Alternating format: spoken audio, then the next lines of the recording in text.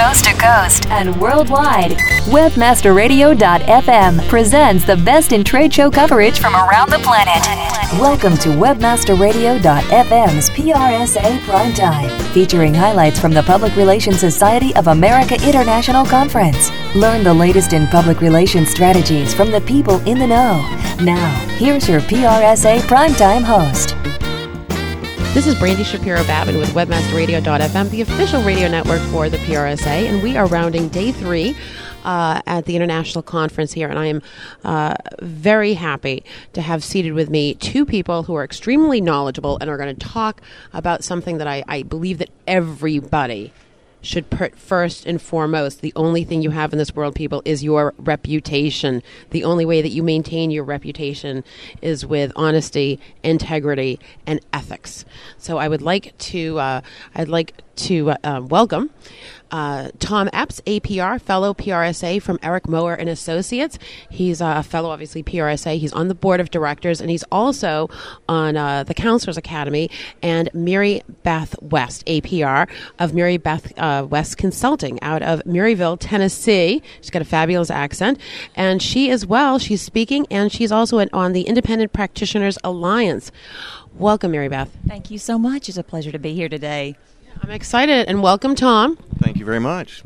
So let's talk about advocacy. You know, we just prior to, just to fill you guys in so you can pretend like you were eavesdropping, we were having a conversation about ethics and talking about the upcoming elections, and you know, the old mentality that PR professionals create a spin and make things dishonest, or the impression is that people can be dishonest, and the PRSA now has a code of ethics such that if everyone follows these, we can all stay on the up and up, and no one's going to point a finger at anyone for being dishonest or not portraying the news as it truly is. Can you speak to this, Tom? Well, I think a big issue that we've got in America today is that we've created a very cynical population out there. They've been raised with the idea that you can't believe a television commercial, you can't believe a politician. It's difficult to believe anything that any authority figure says. And many years ago, I remember when the PR industry, in fact, was focused on teaching people how to deal with the media and to avoid talking about things they didn't want to talk about and shaping messages in a way that may have been less than straightforward. Well, that has changed pretty dramatically because people are realizing that the general public sees right through that. And Tim Russert, in fact, addressed that during the earlier conference meeting today, and that people do see right through the baloney that a lot of people are spreading out there today. Well, PRSA has some time ago come up with a code of ethics that should all of us choose to abide by it, the use of the word spin would go away. People would be far more straightforward, and we would reduce the cynicism that exists out there pretty dramatically.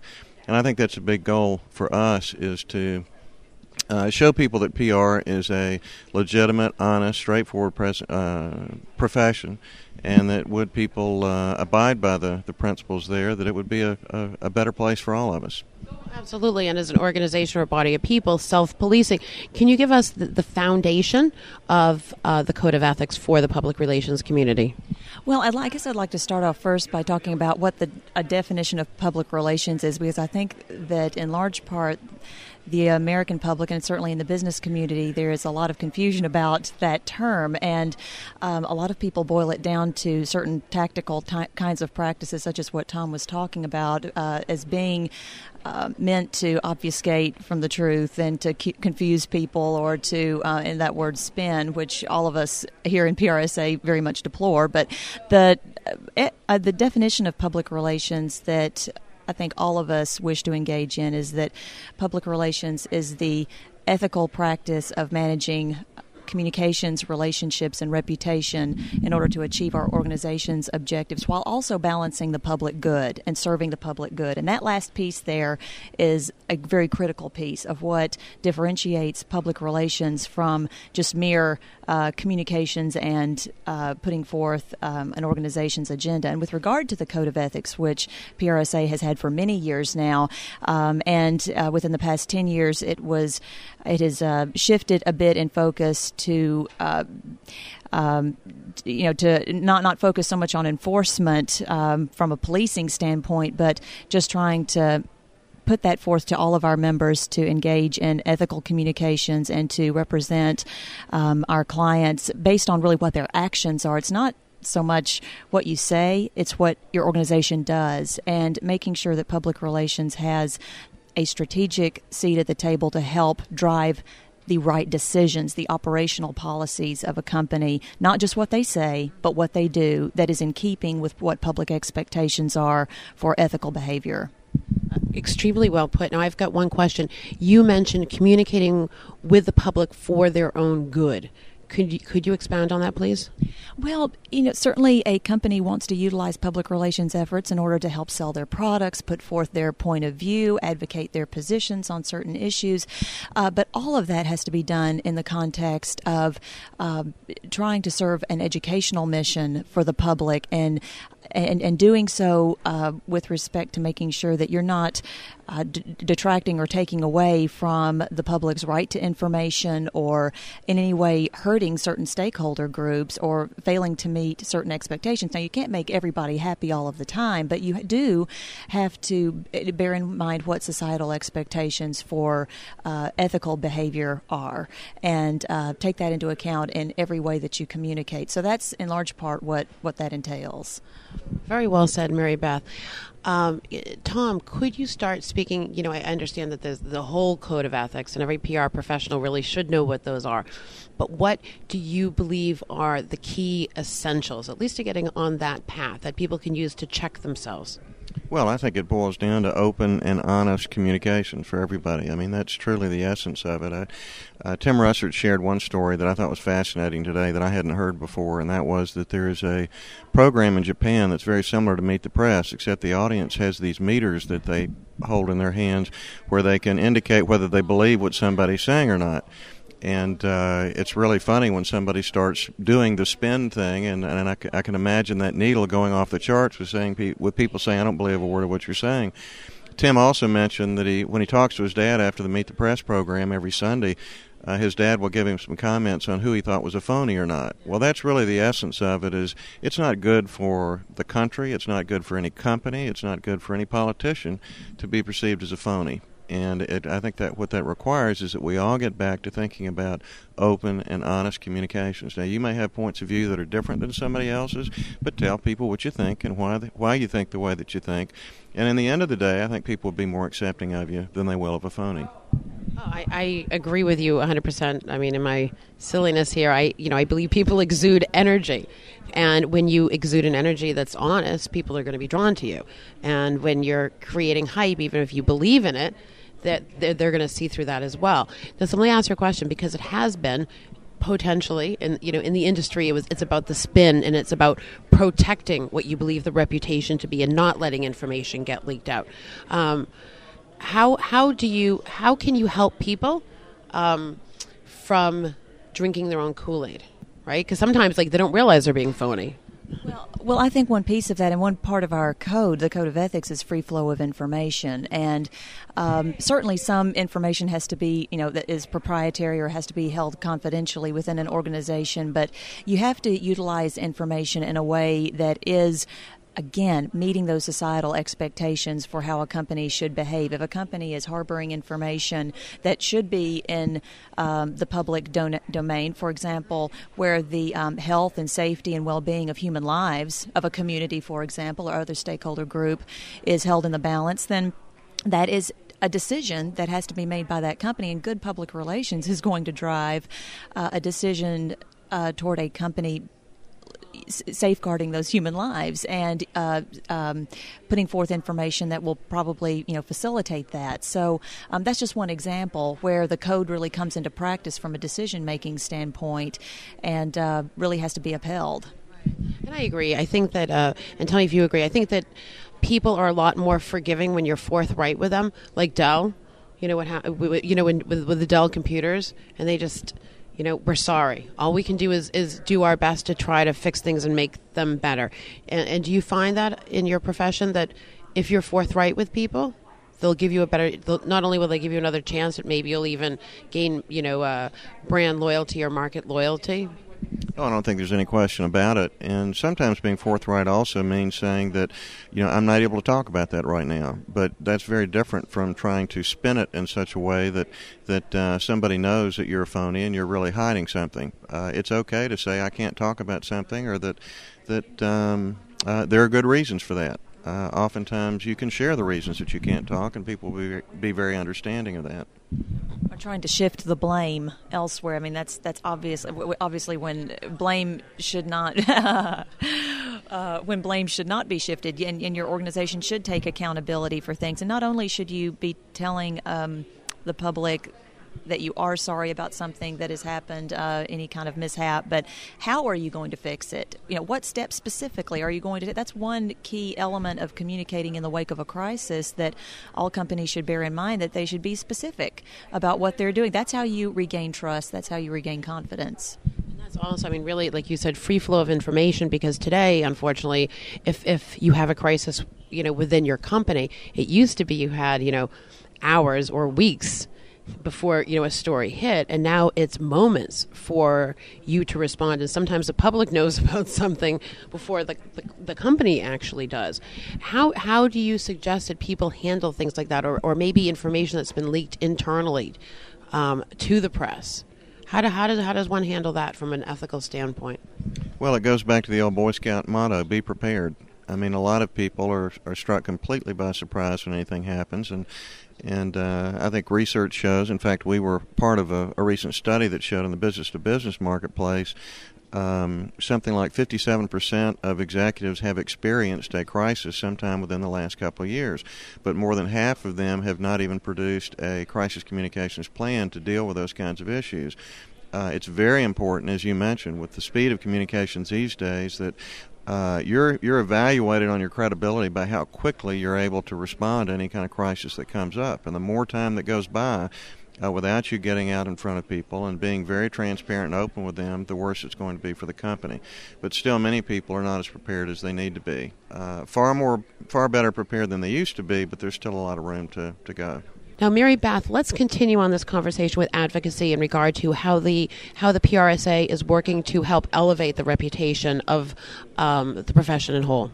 Well, Tom Epps and I have been working on the Advocacy Advisory Board of PRSA, which was formed several years ago, about 5 or 6 years ago, with the express purpose of helping to enhance the level of public understanding about what public relations is exactly. And that's why I was talking earlier about just a definition of public relations, and certainly there are many.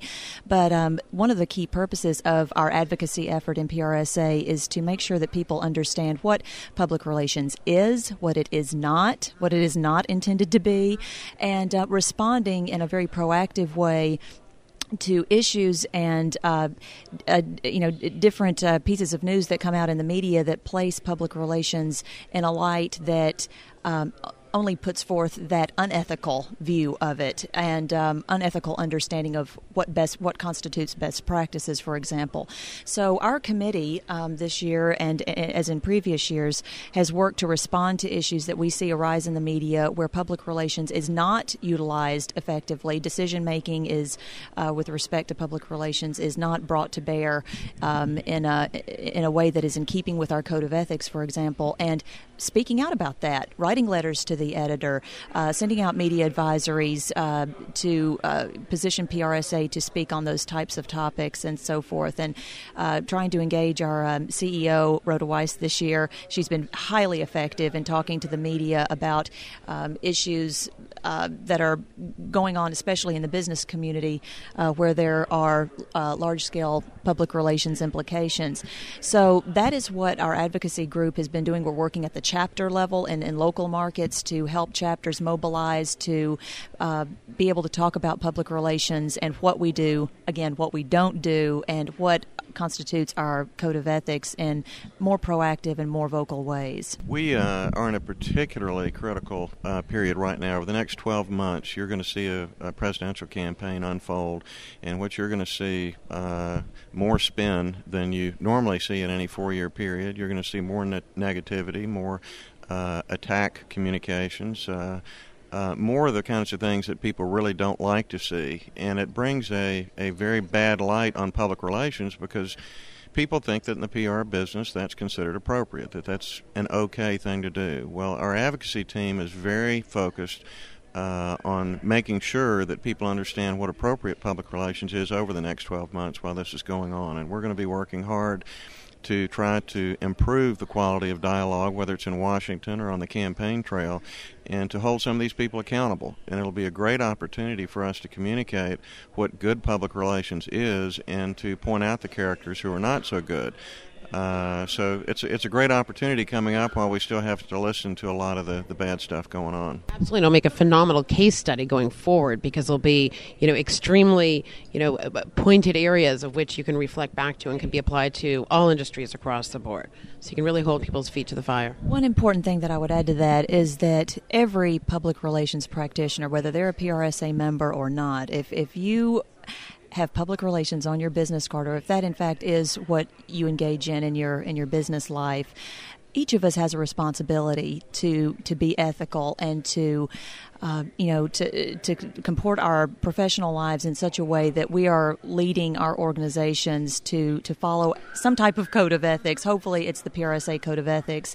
And all of us have that responsibility. And unfortunately, of course, our media light is always shown on so many people out there who are not engaging in the practice ethically, and they're the ones that get all the attention, and because of that, they tend to be put forth as the example of what public relations is. So I would just encourage all of your listeners who are in this field to just be mindful of their individual responsibility that they have. Each of us has. It's not just members of PRSA. It's not just people who are on the advocacy committee doing a lot of this more proactive engagement, but it's all of our responsibility.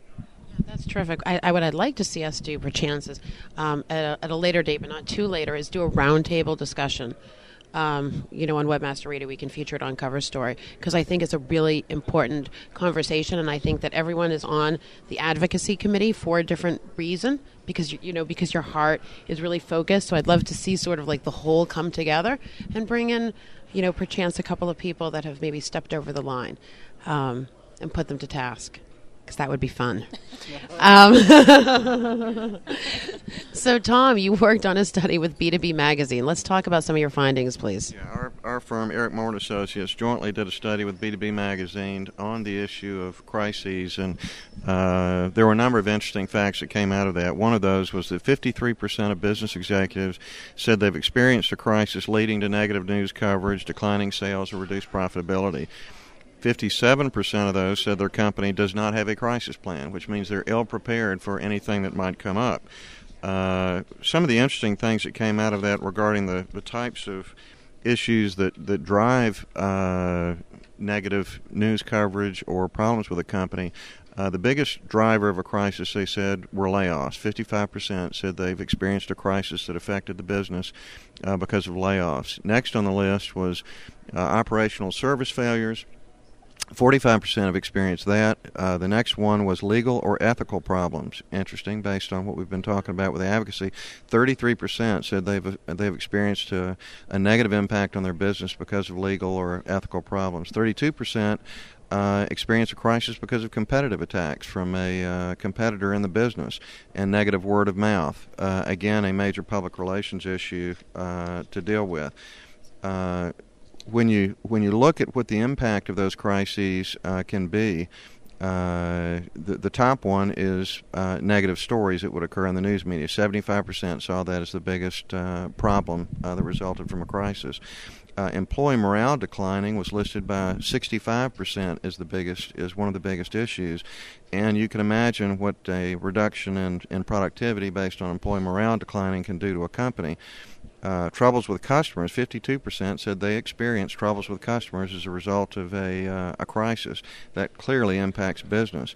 Litigation and regulatory action resulted oftentimes from that. 47% said they had experienced litigation or regulatory action as a result of a crisis. And the last one at 47% was decreased sales. A crisis can dramatically impact sales, and for 47% they'd seen that actually happen.